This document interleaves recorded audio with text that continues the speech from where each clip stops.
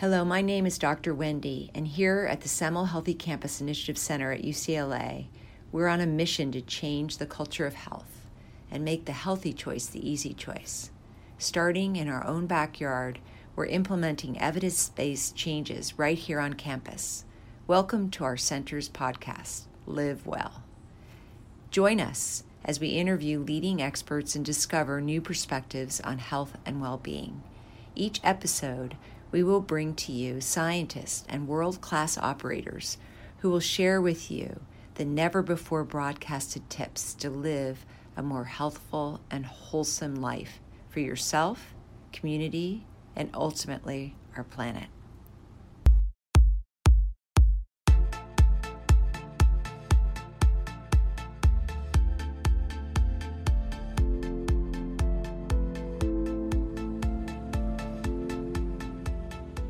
What are the origins of hearing, or what is the evolutionary benefit of music? And why do we get chills when we listen to certain songs? Today, we will talk to UCLA neuropsychologist expert Dr. Bob Bilder about the neuroscience behind music and its benefit for our health and wellness. Bob is the chief of neuropsychology at UCLA's Semel Institute for Neuroscience and Human Behavior and director of the Tenenbaum Center for the Biology of Creativity. Do we have your interest now?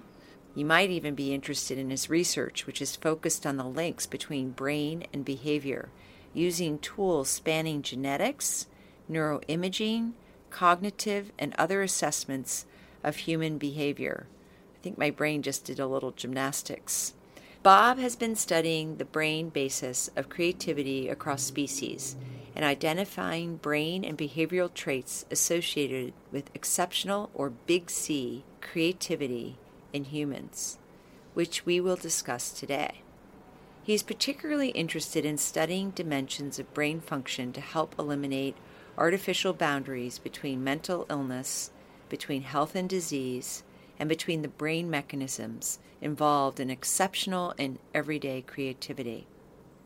He also directs the MindWell Pod within the Healthy Campus Initiative Center at UCLA to concentrate on how we can support resilience, well-being, and creative achievement at UCLA and beyond. Please join us in today's conversation. Dr. Bilder will discuss the relationships between music and the brain. What is happening in our brain when we listen to music? Can music help with addiction? What are the differences in our brains between highly creative individuals, protégés, and the regular person? And what does Herbie Hancock have to do with all of this?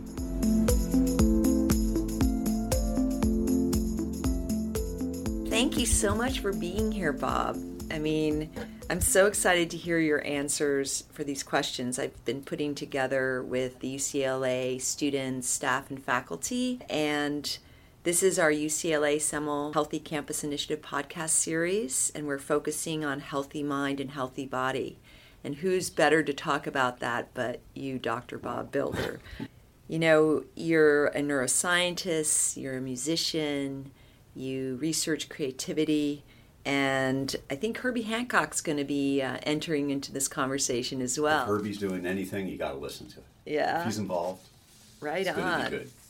Well, let's get to Herbie then right away. He was a guest lecturer at this presentation at the music school here at UCLA, and the professor fainted, or nearly fainted on stage, and I was called into action, had to put my physician hat on, and I rushed up and took care of him. And as the ambulance left, Herbie and I had a conversation, and he learned a little bit about the Healthy Campus Initiative. And so a little while later, he approached me and asked me if I knew anybody that could speak to the neuroscience of music and its relationship to health and well-being as well. And so, of course, you came immediately to my mind. And the reason I didn't realize was even more apparent once you explained to me that not only do you study creativity in your day job, you also, in your weekends, you have a dad band. Tell me what a dad band is. It's the first time I've heard that phrase coined. There were a bunch of guys. We got together we were all dads at the UCLA Lab School. We were lucky enough to have our kids go to the UCLA Lab School, which is a fantastic place. And sitting around at some school event, we started talking about music, and we realized that at least three of us all shared an interest in one particular kind of music, which was music from pretty much the 70s and has been referred to as progressive jazz or sophisto-funk. And among the artists that each one of us had followed, Herbie Hancock was the main man. I mean, some of his albums from that period, including the Headhunters album and Thrust. I mean, this was like our standard go-to stuff. So we as dads got together and tried to play some of these songs, which were way over our head. Another friend of mine who used to be a drummer in our band in high school, I sent him our playlist. And he said, no sane musician would attempt to play that playlist. And so we're not sane musicians, we're just dads. So it's fine, we have a good time. That's why you keep the title Dad's Band, just to bring everyone down to reality. That's right. But Herbie, if you ever hear this, we need a keyboard player. First of all, you must have cleared the decks from your schedule because it's so packed. Well, I was so excited. How many times does somebody call me up and say, can you come and give a lecture to Herbie Hancock's class? This is crazy. So. And he not only was it for Herbie, it was for his elite musicians who were recruited from all over the world studying the Monk Jazz program in jazz, right? It's only one of two in the whole country. That's really an amazing thing to try to talk to that group about music was also very intimidating. And you mentioned that another professor who was giving a lecture fainted. Well, I think I was probably close to fainting a couple of times because, oh my God, to talk about music to these musicians is very difficult. And my familiarity with it is, only in passing. I'm trying to understand, how the brain could produce music, come to enjoy music, and all that kind of good stuff. Could you tell the listeners what you taught me, which was so sort of revealing about the neuroscience of music and the origins of music in the brain, like the relationship? Well, one of the really fascinating things that I learned in trying to understand the neuroscience of music is how hearing came to be in the first place. If you think back through evolutionary time and back to single-celled organisms, well, they don't have any ears, obviously, but those simplest of animals, ones that really had just like one cell and maybe a tail that could help them wiggle and move in the water to where the light was so they could get more food and nutrition. Even those animals had some kind of sensory function. So they would sense what's on the outside of the cell and it would help to drive their little tail. They could sense vibration or? Well, they were more sensitive to light and chemical environments. But over time, and as we developed into multicellular organisms, then sensitivity to vibrations became important. Now, first, that was just embedded in the body of the animal. And right now, all of us can experience sound. If you take a tuning fork and hit it and then put it against your skin, you can feel the vibrations. That's right. Well, that's what doctors do. We learn to do that on your head to see if you can sense the vibration on either side. That's right. Yeah. I guess you guys call that bone conduction versus conduction through the air. Yeah. But then over time, what happened is animals began to develop these very sensitive membranes in parts of their skin surface or their body surface that were much more sensitive to vibrations that are conducted through the air, these sound vibrations. And then those ultimately evolved from being just little thin membranes on usually the sides of the head into real ears that help to amplify the volume. And then in humans, there's a special apparatus that helps to segregate the high-frequency sounds from the low-frequency sounds. And a lot of brain has been dedicated to unpacking the auditory signals and the vibrations that come into our ears and interpreting that in the brain and classifying different vibrations as just different notes, different frequencies, picking words out and identifying meaning. All these functions the brain has evolved to enable us to process. Then there's some other really interesting things that have to do with the possible impact of music and other rhythmic sounds on group cohesion and social functioning. So really fascinating theories have evolved. They're very hard to test because we can't go back in history, but it's been hypothesized that there might be something about having shared rhythms that enabled people in early times in human evolution to work together to hunt, synchronizing their steps in ways that didn't alert other animals in the environment that they were coming, so they could successfully hunt. They were quieter. They were quieter and coordinated. And then there may be other aspects of shared experience that help to bond social units. So one of the things about humans and certain other species is that they tend to hang together in social structures. And that's what you're describing as the evolutionary basis of music, is that it was a connector. That's right. That is one of the ideas, is that it helped us to share experiences and bond together, because when you are listening to music, you are sharing a common experience and are brought together by the rhythmic and melodic structures. Yeah, so I know in that talk that you gave, you talked about the 4 Fs in the limbic system. Right. And can you elaborate on that? Sure. It comes right back to what we were talking about in terms of evolutionary significance. As the brain evolved from its most primitive levels up to the fancy brain that we have now as humans, but the limbic system has been described as mediating, supporting the 4 Fs functioning in humans, which we can identify as feeding, fighting, fleeing, and reproductive behavior. So those are very key Fs that we need to identify. And that gets a big laugh usually when I see you speaking to the students, undergrads. It was one way people will remember this stuff. I know. Right? Actually, I remember the 4 Fs more than anything else about the brain. There you go. There you go. And it's clear how each one of those directly relates to our ability to survive as a species. If you're missing any one of those, then you're likely not going to survive as well as the other animals. I remember this limbic system and the 4 Fs, getting back to sort of the more primitive area, was also an area that lights up with music. Are there other sort of feedback loops that go on that are in that primitive Yes, area? I think that first we want to recognize that, when we experience music, it's hitting all parts of our brain. Some aspects of musical expression could only be interpreted by the highest levels of our brain, where they carry certain nuanced meanings that, in the same way that language communicates certain meanings, music can also carry certain meanings. And indeed, some of the regions of the brain that are language processing zones also can be engaged by music. And some music, of course, is very representational or has a very sophisticated layers of meaning that go beyond its emotional impact. But all that being said, I think that one of the things that we love about music is that it does hit also these more core and limbic brain functions, and it connects in some ways more directly with some of these emotional centers. And I think that's a fascinating aspect of music appreciation. I mean, a great example is the experience of chills when we're hearing certain musical expression.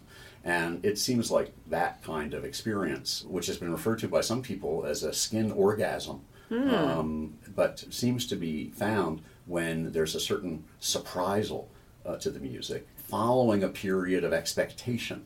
So I think that if you can think to those elements of music that may have given you chills, often it's the result of you following the thread of the music through some kind of expectancy, and then suddenly the expectation is either satisfied or there's a complete surprise. Just an example would be a chord progression that deviates from what you expect, but then it resolves to a harmony or a melodic element that you already had implanted in your expectations. And this kind of a resolution seems to result in this big shift in this experience of chills.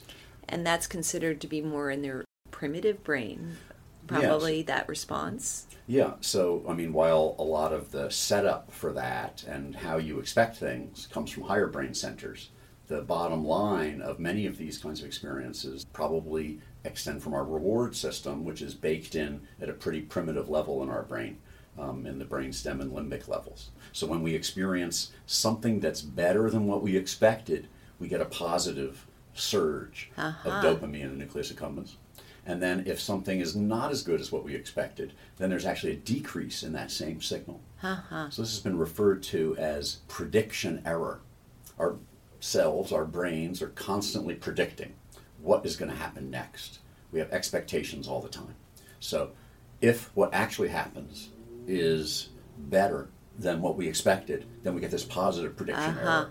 You get this surge of dopamine in the nucleus accumbens, and then through a whole bunch of other connections, that increases the likelihood that you're going to do again whatever it was you were doing when you had that surge. In contrast, let's imagine that you're expecting something good to happen and nothing good happens or something bad happens. Then the brainstem is going to quiet down, not send any dopamine up to the accumbens, and then you're going to become less likely to repeat the same actions that led to that problem. So this is how learning actually takes place. How we develop habits is usually by having through that process, some reinforcement through reward. That leads me to this question. The 4 Fs, we don't have to be, really aspiring to meet any of those to any major extent these days, at least in our current setting.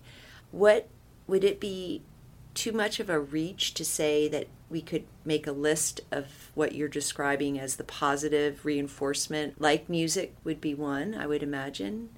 And could there be other things that you could say, okay, if I'm conscious of these habits that do give me that positive feeling, that are positive for my life, that you could then enhance that and then look at the areas that are negative and sort of remove those? Is that a methodology that people can utilize based on your neuroscience description of the brain? I think it is. I think that's one of the real bases of modern psychotherapies, to do pretty much exactly this, to help people identify what are the things that are important and valuable to them, and then helping them align their actions with those high-level values and goals. And in that way, if people can begin to select their actions based on what is valuable to them, then they're going to find that, it's going to be more satisfying because it's actually connected to things that are very valuable. And very physical.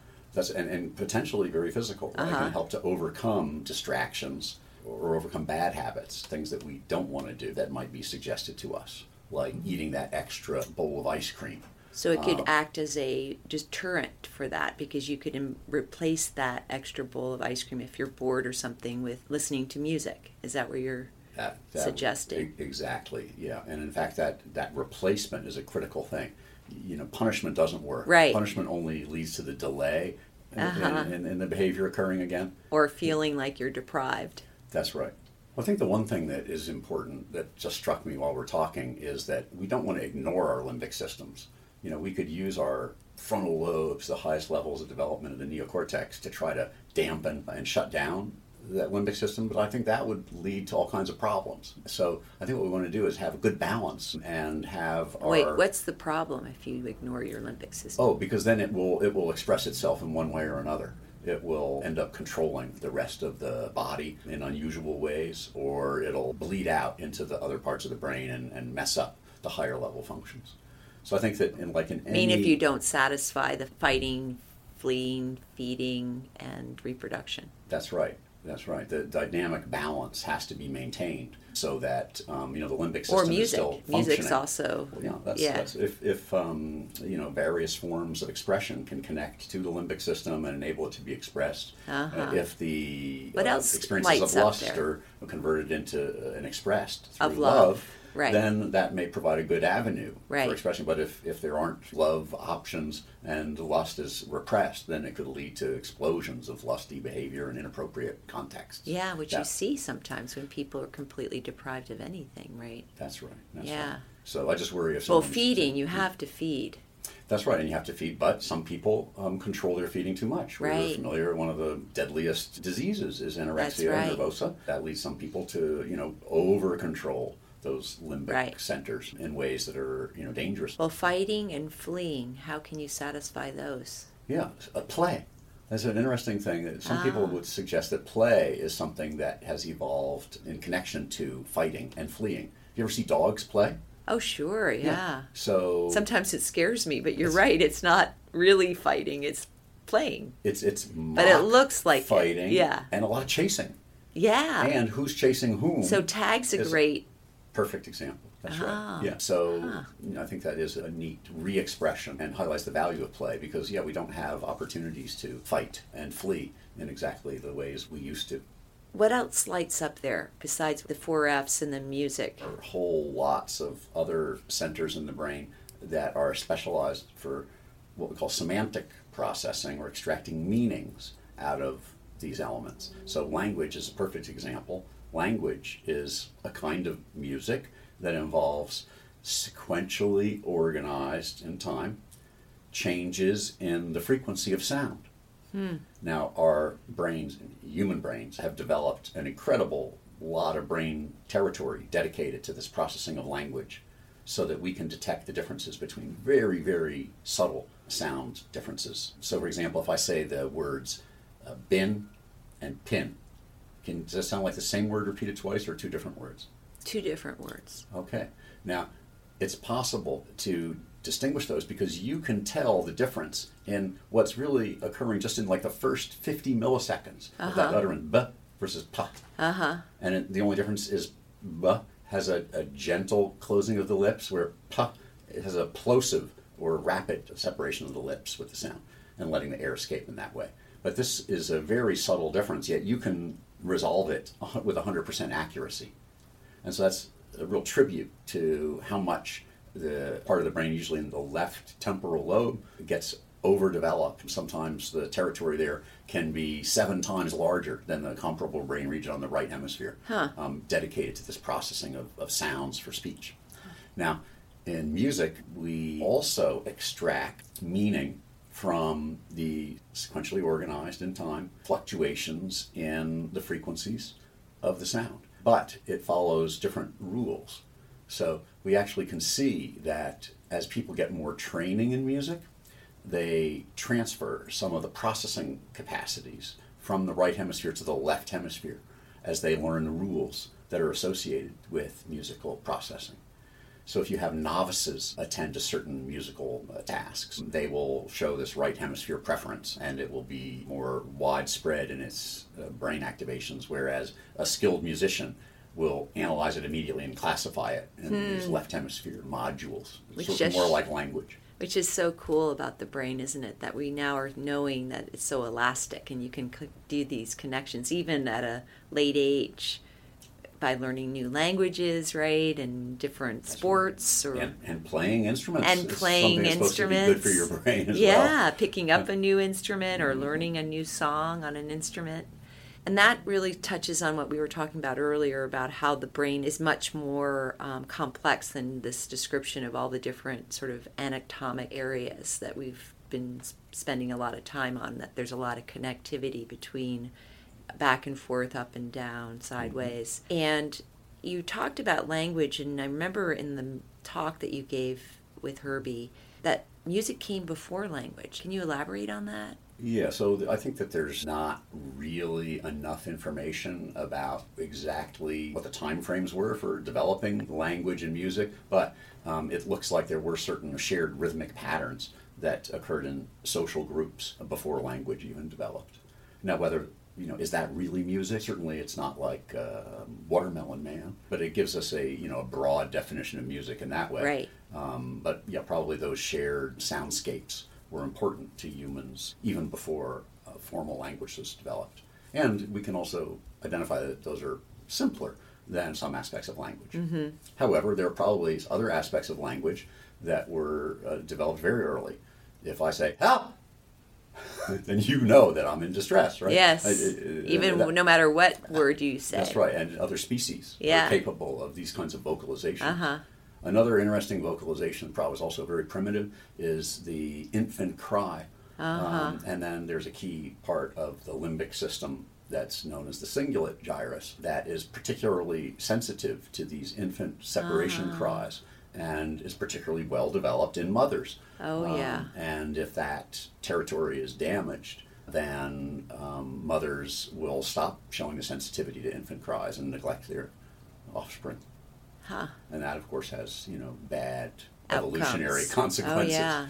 But we see variations on that all the time. Yeah, in mostly developing countries, but now developed countries, a form of what's called kangaroo care, where it was developed in Colombia, the country, where they didn't have enough incubators for preemies and newborns that needed to be in incubators, so they would put them skin to skin to the moms and wrap them around, and moms would act like incubators. They would, if the child's temperature dropped, their temperature would rise and maintain the temperature of these preemies, except for drug addicts. They didn't have that kind of communication, emotional communication, to be able to incubate their babies. So it might be explained through some of the potential damage or interruptions of this limbic system, and it's possible. Anyway, they found that was a key difference between mothers who were more in tune with their babies and mothers who were disconnected, mostly because of habits that were addicting to,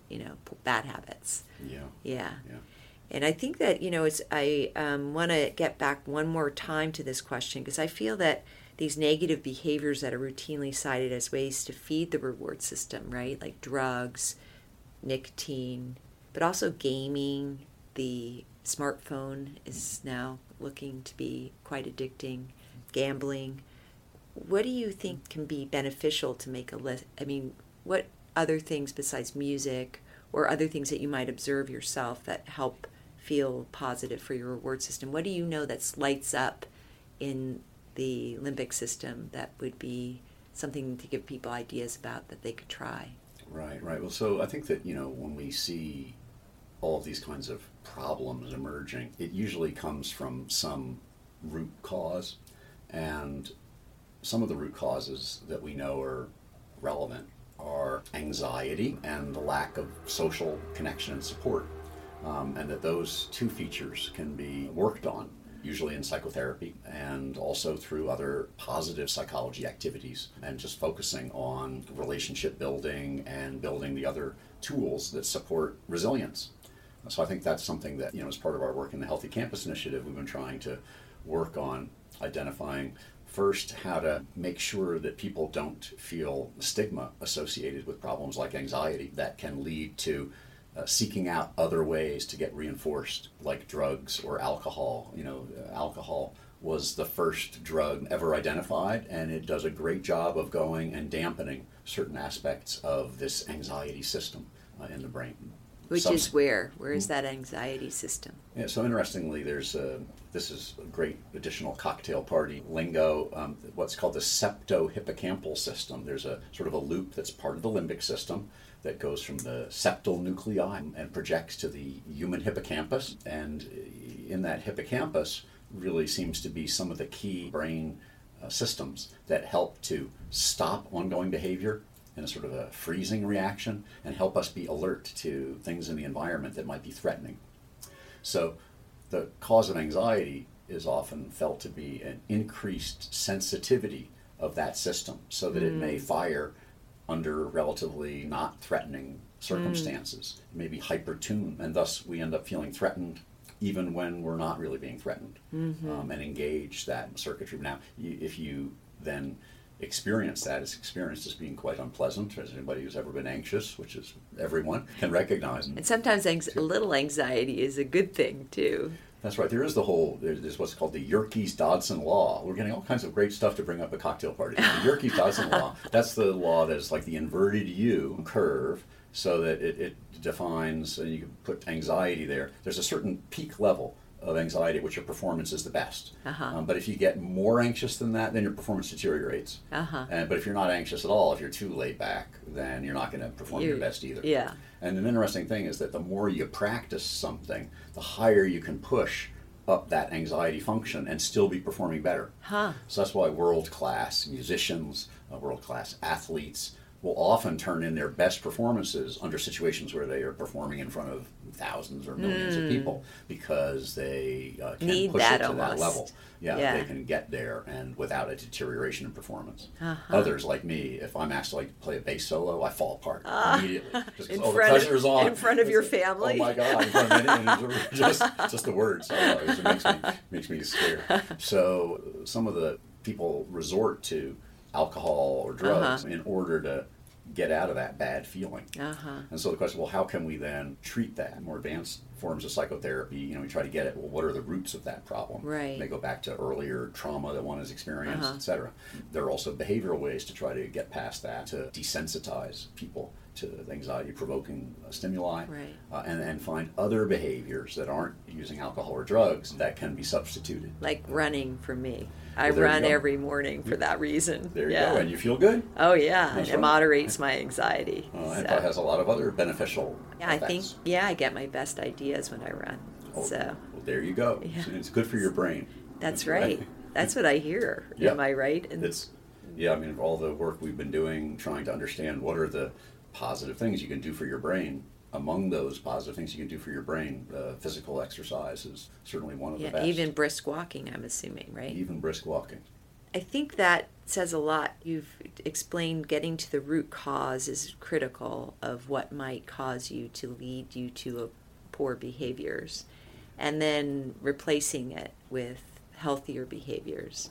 And one thing I didn't mention, which just comes to mind, is when you're talking about the problematic use of mobile phones. Yes. Which is a project I'd love to work on here on our campus. Oh, me too. There's yeah. no question that we're going to see a poor social well-being epidemic.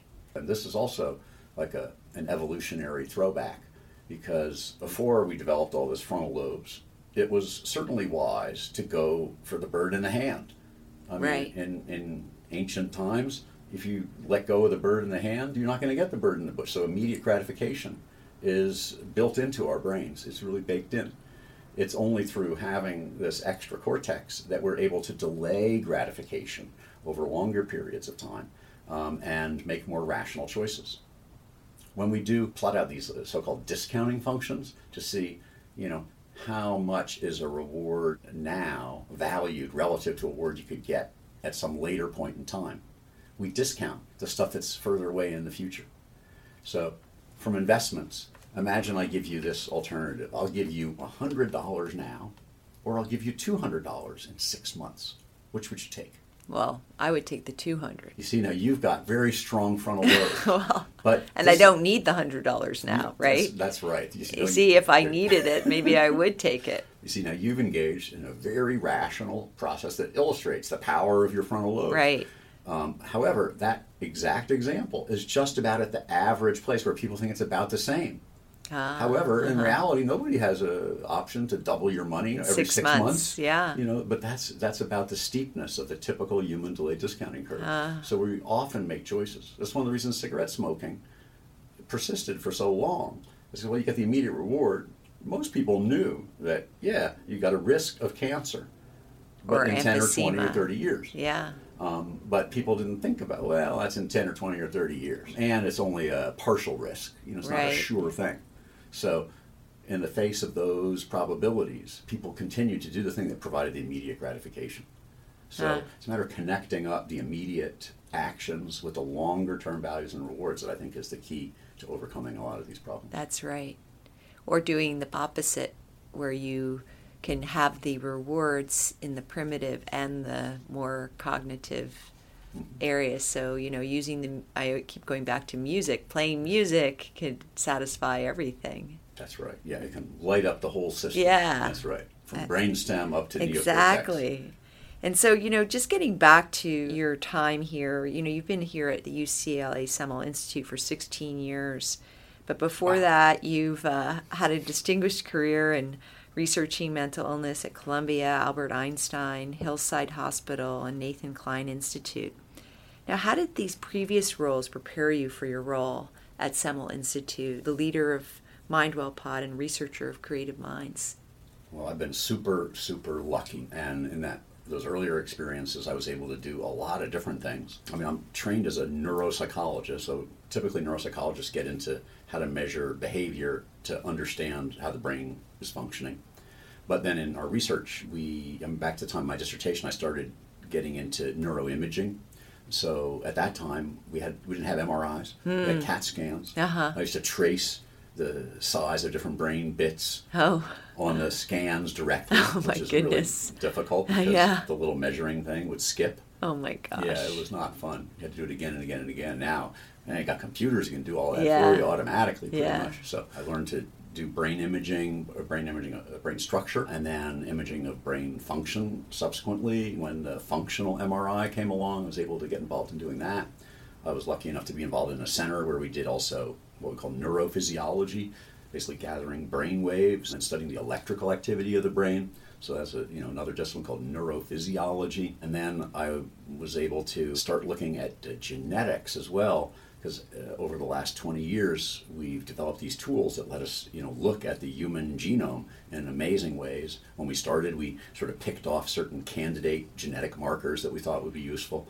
And then we realized, well, gee, that's not as informative as looking at all 3 billion base pairs, but that was prohibitively expensive. But now we can do that, and probably it will be done soon, in every human, whole genome sequencing, as it's called. And it is going to happen that we're going to be able to connect the genetic risks all the way up through the proteins in the cells and the functioning of the brain to the expression of human behavior, and see how everything is connected together. One of our NIMH directors referred to it as the genetics as providing the edge pieces to the puzzle of the human mind. So, it's become sort of a scientifically tractable problem to figure out how all of this biology works to produce this incredibly complicated human experience. Yeah. So, I've been lucky to be involved in a lot of different aspects of that. So I probably don't know anything in much depth, but a lot of breadth. Yeah. I had the opportunity to do. And then after coming to UCLA, I have increasingly been thinking, well, what could I do that would be really good for people? I had been studying schizophrenia for a long time, and I had a very sobering experience once giving a talk to a group of people, families of people with schizophrenia. And a person says, of all the things you've done, Dr. Bilder, you've published, hundreds of papers and given, hundreds of talks. What do you think has been of greatest benefit to people who have schizophrenia? And as I searched the things I've done, I really felt, not much. Most of the work that I had done, it was really related to more basic scientific issues, which may have a payoff in the very long term, but it didn't have as much immediate impact. Mm-hmm. And so I really started thinking, well, what would be, just as we've been talking about how to line up your high-level values with your immediate actions, what could I do that would actually help people now? And that's where it was so great to have Jane Semmel as the key benefactor of our Institute for Neuroscience and Human Behavior. And as you know, she changed the title of it from the Neuropsychiatric Institute to the Institute for Neuroscience and Human Behavior, specifically to help bridge the gap between those people who were identified as having mental illnesses and the rest of us, which I don't identify as being different from the people that have mental illness. That's right. So I've always been interested in seeing how can we overcome the stigma that's associated with mental illness. Yeah. How can we identify those things where we are all the same? We're really sharing these dimensions of well-being and not well-being. Right. You've always told me it's like it's just sort of a spectrum, or it's and you can move around it in terms of the definitions of well-being and emotional health and challenges or whatever. Exactly. What you were when you do your studies on creativity, I know people also do studies on creativity with people with schizophrenia, right?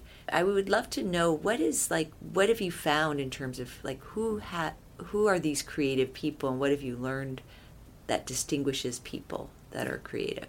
Because this is sort of the positive side of emotional well-being, because a lot of people who are considered diagnosed with mental illness are actually among the most creative.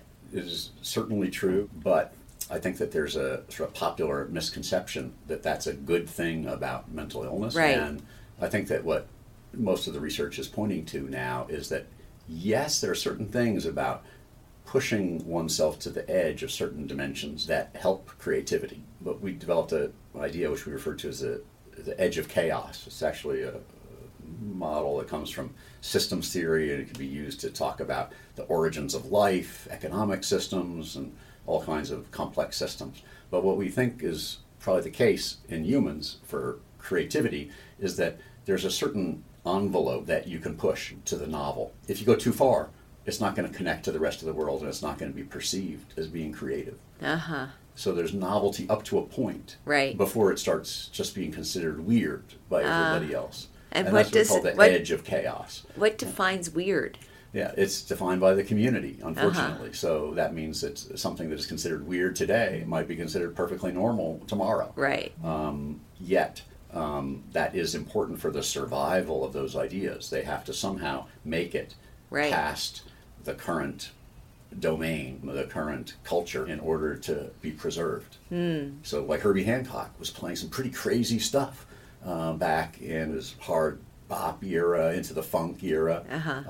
But it really, more than much other jazz music, it really connected to people in a way that was unique. And so I think that's why some songs, really stuck. It was new, totally new, different from what went before, but connected in certain ways to people that ended up preserving it. I think the same is true in the creative arts. We've been finding that, again, here, how lucky is this? We received support to study what we call Big C, or exceptionally creative visual artists, exceptionally creative scientists, and then exceptionally creative musicians. And one of the things we found is that in each of those groups, not so much the scientists, since they're a bunch of academics, which tends to prune out certain problems that people have. Bummer. But I know. We need to support more of that. But it's interesting that when we look at measures of what we call psychopathology, things that have been referred to as schizotypy, which basically means entertaining really unusual ideas. Well, it's not that big of a surprise to know that the visual artists and the musicians actually were high on some of those scales. They weren't up in the range of people with diagnosable mental illnesses, but they were higher than the typical person is. So they were more likely to entertain unusual ideas. And what's unusual? What are unusual ideas? Oh, that other people can read your mind, Oh. or that you could put your thoughts into somebody else's mind, Oh. that other things that are going on in the world are actually about you, or they have special meaning. So you ask a scientist these questions, they go, nah, they say that's not really true. But you ask a visual artist, we ask our friend Kathy Opie here at UCLA, a great photographer, or Doug Aitken, another amazing artist here in LA. Oh yeah, maybe, yeah. They're very open-minded. And when we look at personality characteristics, that's one thing we find, that openness to new experience is very high in people who have creative temperaments and are high in creative achievement. There's another fun finding that we observed in a group of healthy people, that the ones who had more creative achievement tended to also differ on another personality characteristic known as agreeableness. Some people were more agreeable than others. The ones who had higher creative achievement were less agreeable. They're more disagreeable. And so we think that that's reflecting their tendency to challenge the status quo. Some people just don't accept things because somebody else said it's true. An agreeable person might say, oh yeah, fine. But the disagreeable person would say, well, I'm not so sure. What's the evidence that supports that? And so I think that provides, some meat in creative science and in other domains. That's a real juxtaposition, open-minded but not agreeable. That's right. It's sort of interesting, but that sounds like something that people could adopt if they were trying to build their creativity. They could work on being more open-minded and also challenging perhaps the status quo. That's right. One of my favorite quotes about how to promote creative expression comes from Mihaly Csikszentmihalyi, which I love to say because I feel like You're so good at it. It's the one thing I'm good at is saying it, although he lets people call him Mike. That's good for me. But he's the guy who has written literally the books about creativity that are some of the best in the world. And he also is the individual who brought to light the idea of flow, that state of effortless productivity and creativity that we all see. One of the things he said, if you want to promote creative expression, he says, you should surprise someone else every day. And he also said you should surprise yourself every day. And I think that this process of seeking surprise is one of the key activities that you could engage in to promote creative achievement. That's sort of like what you were describing with the music. If you got surprised by something at the end, that's right. That was satisfying or exciting. That's right. And those people who love jazz, I think that whole process of being taken out very far from where you started and then suddenly having it come back to the head or the key melodic line. Right. Or to have it all resolved, that is just, an amazing thing. that makes you feel good. And also, I remember you saying in your lecture about music that there's some relationship to health in terms of impacting people, for instance, in intensive care units or other settings. What do you attribute that to? That's right. I'm not sure. I mean, it's sad that there hasn't been more thorough scientific study of these kinds of processes. We know that there is a beneficial effect of music in medical settings. It's not known whether that's mediated pretty much all through relaxing effects or whether there's more to it than that. There also could be more trivial explanations. So, for example, one of the key sources of problems in medical settings is the ICU environment, where there's lots of flashing lights and sounds. And ironically, there you have people where they're there to rest, yet they're woken up every 4 hours in order to have vital signs. Right. You know, how crazy is that? So crazy. Yeah, and rather than letting a person sleep and rest, which would probably have much greater Which will be another topic of our pod. Yeah. Our pod. Oh, fantastic. We have to do sleep, Oh, yes. Excellent, yeah. So, you know, the mechanisms through which the music helps people's health remains unknown. Yet, one of the things that's interesting from a health perspective, is true for music and probably true for other things as well, is the sense of being away. When people looked at environmental factors that contribute to well-being, one of the things they found is that the more you can help people feel that they're in a different place, that may be beneficial, that it inspires their sense of awe and provides a feeling of connection to something larger that may be beneficial. I think music can have that impact. People can be immersed in it and be taken away from where they are right now and have a real sense of being in a unique space. Getting back to creativity then, is there anyone that inspires you that you would identify as someone that has been creative force in your life? I can't not mention Herbie Hancock. You're right. You know, every time I listen to those songs, now I sort of focus on the bass lines, but then when I listen to what he does playing keyboards, it's just unbelievable how he ever came up with the ideas to play what he's playing when he's playing it. Yeah. It's just really, it gets me every time. That's why you wanted to study. You would like to image his brain. Oh, yeah. So tell me about that, the imaging of brains. What's the difference? Are you seeing anything among those that you are imaging? We have. I mean, some of the things are interesting but not very surprising. So, for example, visual artists we see have parts of their brain structure in visual cortical areas that are bigger than other people. Now you could say, oh, well, maybe they decided they use it I have more. This part of my brain is bigger, I'll go and become an artist. But maybe it's easier for them if they were born that way. But I think it's more likely that they exercised those aspects of their brains to such an extent that it grew. We know that there's, through what we call experience-dependent plasticity, the capacity for the brain to grow a lot in response to exercise of certain cognitive functions. So we know that doing cognitive exercise can grow these bits of brain, and it was just surprising to me that we would actually see it in these visual areas from people who are visual artists. They do that much exercise, perhaps. So that was interesting. But then there's another interesting thing that we see that links together different creative groups, both the artists and the scientists, show a pattern of functional connectivity in their brains that's unique. And there, when we look at the functional connectivity in the brain, it's sort of like looking at those maps of airline routes that you see in the seat back pocket, right? All over. You see that little, but now if you look at each airport as a node in a graph, and then every airport's not connected to every other airport. That's right. You know, LAX connects to New York, and then LAX connects to other regional centers in the Southwest. But you don't see flights from LaGuardia to Burbank. Right? You don't see everything connected to everything else. That's a more random pattern. Instead, the airline pattern is very efficient in spanning long distances with a few routes and then having lots of local routes to get everybody where they need to go. That's called the global efficiency in fancy statistical terms.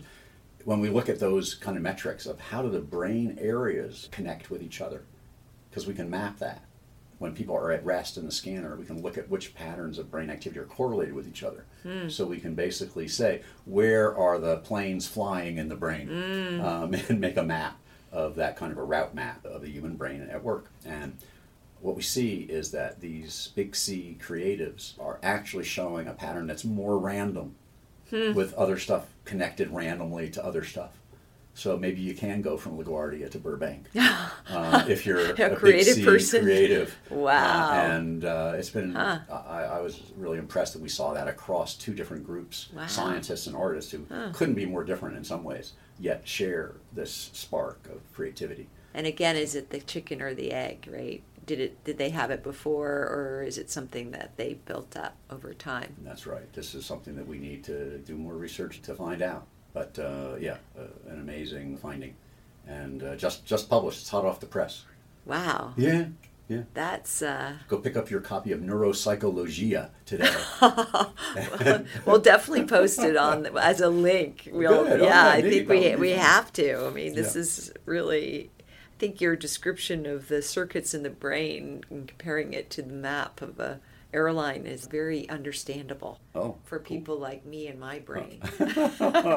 Very helpful. Well, you have an amazing brain, as you've already proven. I hope so. I haven't been recruited for the big C, though. That's going to be something I'll have to aspire to. Boy.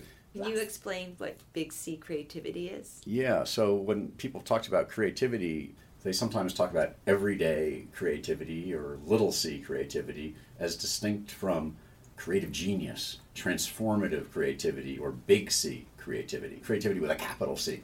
So that's been called big C creativity. And a lot of studies looking at creative achievement will grab what I refer to sometimes as free-range humans, not selected for creativity, and study a bunch of them. And you can rank them in terms of their creative achievements. Like in visual arts, I once painted something when I was in high school that I hope no one will ever see. But that was my greatest artistic achievement in the and visual I wonder arts. That gives me a 1 or a 2 on the scale that goes up to 7 of creative achievement. But our artists that we recruited for the Big C project had multiple international exhibitions. And so they're in a whole other stratosphere of artistic achievement. But the typical person doesn't get above a 3. So the Big C individuals are those who've made clearly landmark achievements within their respective domains. And people always wonder when we do studies of little c creativity and find dimensions that are associated with creative achievement, well, what about the Big C creativities? How does that explain Picasso and Mozart?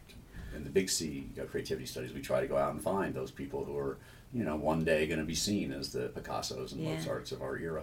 And do you see a difference in their brains, the little c and the big C? Well, there we haven't compared enough of little C's who could be matched on creative achievement to the big C's. It's sort of a definitional problem. Yeah. So that study is hard to do. What we've done is compared our big C's to what we call SMART control group. So one of the first things we realized when studying big C creativity is that we would face scientific criticism because people would say, oh, those big C creatives, they're just smarter than everybody else. They just have higher IQs, etc. So especially when we're looking at big C scientists. They all got doctoral degrees. Right. Some of them several doctoral degrees. Sure. So they're hyper-educated. And even our visual artists were quite educated and very intelligent. So if we just studied an average group of people, then people would say, well, but they differ in all these other properties. So we found a SMART control group of people who were very high in intellectual ability, in fact not significantly different from our big C groups in estimated IQ. So in that way, we looked at really smart people, and the differences I talked about, this more random pattern of connection seems to be a big difference. And it also looks like in that paper that's in Neuropsychologia, what we found is that the big C people didn't need to work their brains as hard to get the same results in tasks that required divergent thinking. Like if I ask you to say, what are the unusual things that you could do with this water bottle? And then you might think, well, I could use it to water the plants, but well, that's not a very unusual idea, right? But what if you said I could use it to practice my balance? I could put it on my head and practice walking with it as a posture. Now that's a little bit more creative, right? We have tasks like this where we ask people to produce as many unusual uses of things as they can. But it turns out that our big C people didn't have to exercise their brains as much. They didn't show as much activation as the SMART controls did when performing that kind of task. They got about the same amount of stuff, same amount of production in that task, but they didn't have to work as hard. Wow. Yeah. Because they were so probably revved up perhaps. I think that maybe they're used to doing that sort of thing. That too, but maybe the connections too. Well, it could be that it's Going from LaGuardia to... That's right, going from LaGuardia to Burbank. Maybe that's easy. Yeah. It's easier for them to make those remote Right, connections. yeah. I'd like to end this wonderful conversation with one question, especially since it's been mostly about music. I'd love to know who your favorite artist might be and what's your favorite playlist that will make you feel nostalgic.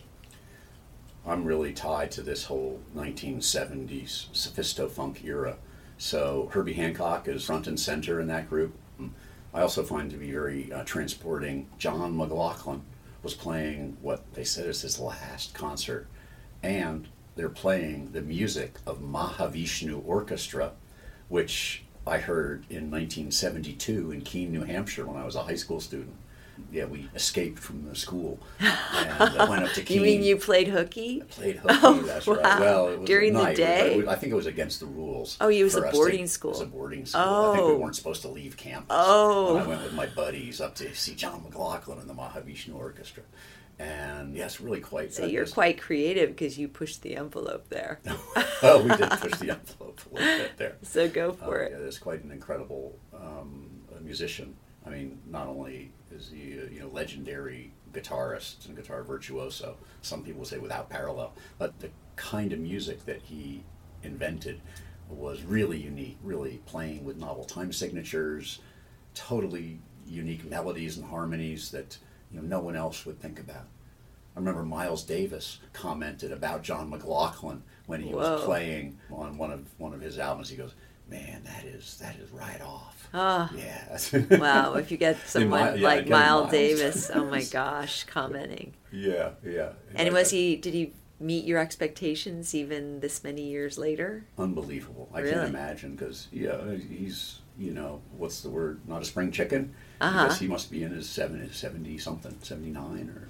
Isn't Anyhow, that fantastic? and to be able to play, I mean, it's very physically demanding music, Sure. too. I mean, it's unbelievable. He's known by many just as for the rapidity with which he can play. And I just can't imagine how his brain and muscles can still move at that rate with precision. But anyhow, he's just an incredible guy. And how do you feel, like physically?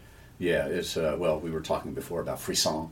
So I had multiple experiences of frisson during the course of that. That's like the goosebumps. That's right, yeah, because these melodies are so ingrained in my psyche, over the last 50 years, that to then hear them live and to see John McLaughlin there and to have it resonate with this entire experience of, wow, that was 50 years ago that I heard that same song by that same musician. Live.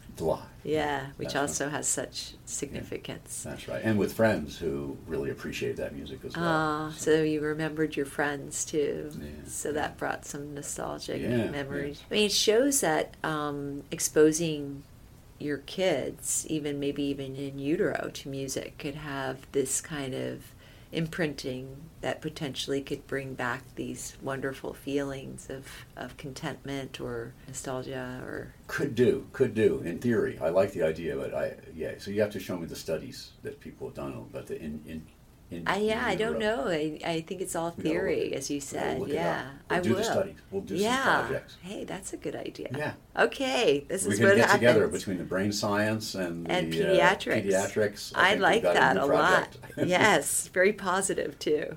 Creative. There you go. Maybe we just flew from LaGuardia to Burbank. That's it. We created a connection in our own brains. Fantastic. Yeah. Well, thank you so much, Bob. You're amazing. You're such a jewel for our campus, and I've learned so much from you over time about breaking down stigma around emotional well-being issues and music, just laughing and knowing that you can pursue a lot of different areas of science and still be a scientist, meet lots of famous people along the way. Well, it's so nice, and I'm so honored that you would speak to me about these things, and you're really a great force for the greater good here on our campus. It's really wonderful. Oh, thank you, Bob. That makes me feel good. Part of our Healthy Campus Initiative and leading the way. Right on. You always say onwards and upwards. Onwards and upwards. It's a group effort. It takes a university. Thanks again. Thank you. All right. Bye-bye. Bye.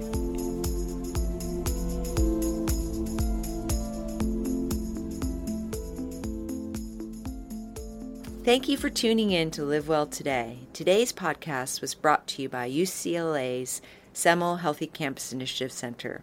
For more information on Bob's new study on brain circuits, please visit our website at healthy.ucla.edu/livewellpodcast. To stay up to date with our latest podcasts, make sure to follow our Twitter and Instagram at LiveWellPodcast.